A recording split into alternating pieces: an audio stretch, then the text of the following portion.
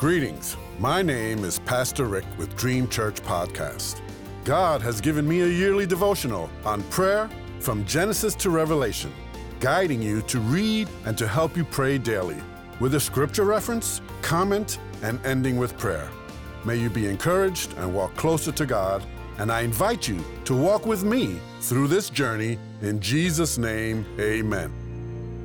Today's scripture reference is for June 11th. Ezra 9, 6-15 says, I am too ashamed and disgraced, my God, to lift up my face to you, because our sins are higher than our heads, and our guilt has reached to the heavens. From the days of our ancestors until now, our guilt has been great. Because of our sins, we and our kings and our priests have been subjected to the sword and captivity, to pillage and humiliation at the hand of foreign kings, as it is today. But now, for a brief moment, the Lord our God has been gracious in leaving us a remnant and giving us a firm place in His sanctuary. And so our God gives us light to our eyes and a little relief in our bondage. Though we are slaves, our God has not forsaken us in our bondage. He has shown us kindness in the sight of the kings of Persia. He has granted us new life to rebuild the house of our God and repair its ruins. And He has given us a wall of protection in Judah and Jerusalem. But now, our God, what can we say after this? For we have forsaken the commands you gave through your servants the prophets when you said, the land you are entering to possess is a land polluted by the corruption of its peoples. By their detestable practices they have filled it with their impurity from one end to the other. Therefore do not give your daughters in marriage to their sons, or take their daughters for your sons. Do not seek a treaty of friendship with them at any time, that you may be strong and eat the good things of the land, and leave it to your children as an everlasting inheritance.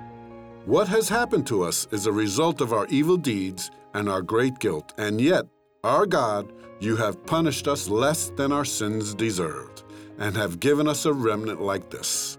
Shall we then break your commands again and intermarry with the peoples who commit such detestable practices? Would you not be angry enough with us to destroy us, leaving us no remnant or survivor? Lord, the God of Israel, you are righteous. We are left this day as a remnant.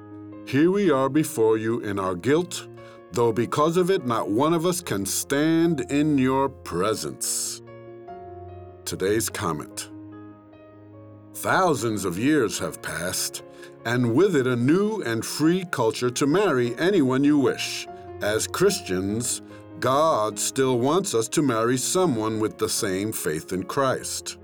We might not have married someone who was not God's choice, or only one has gotten saved after, but we cannot divorce outside of unfaithfulness or desertion of the unbeliever.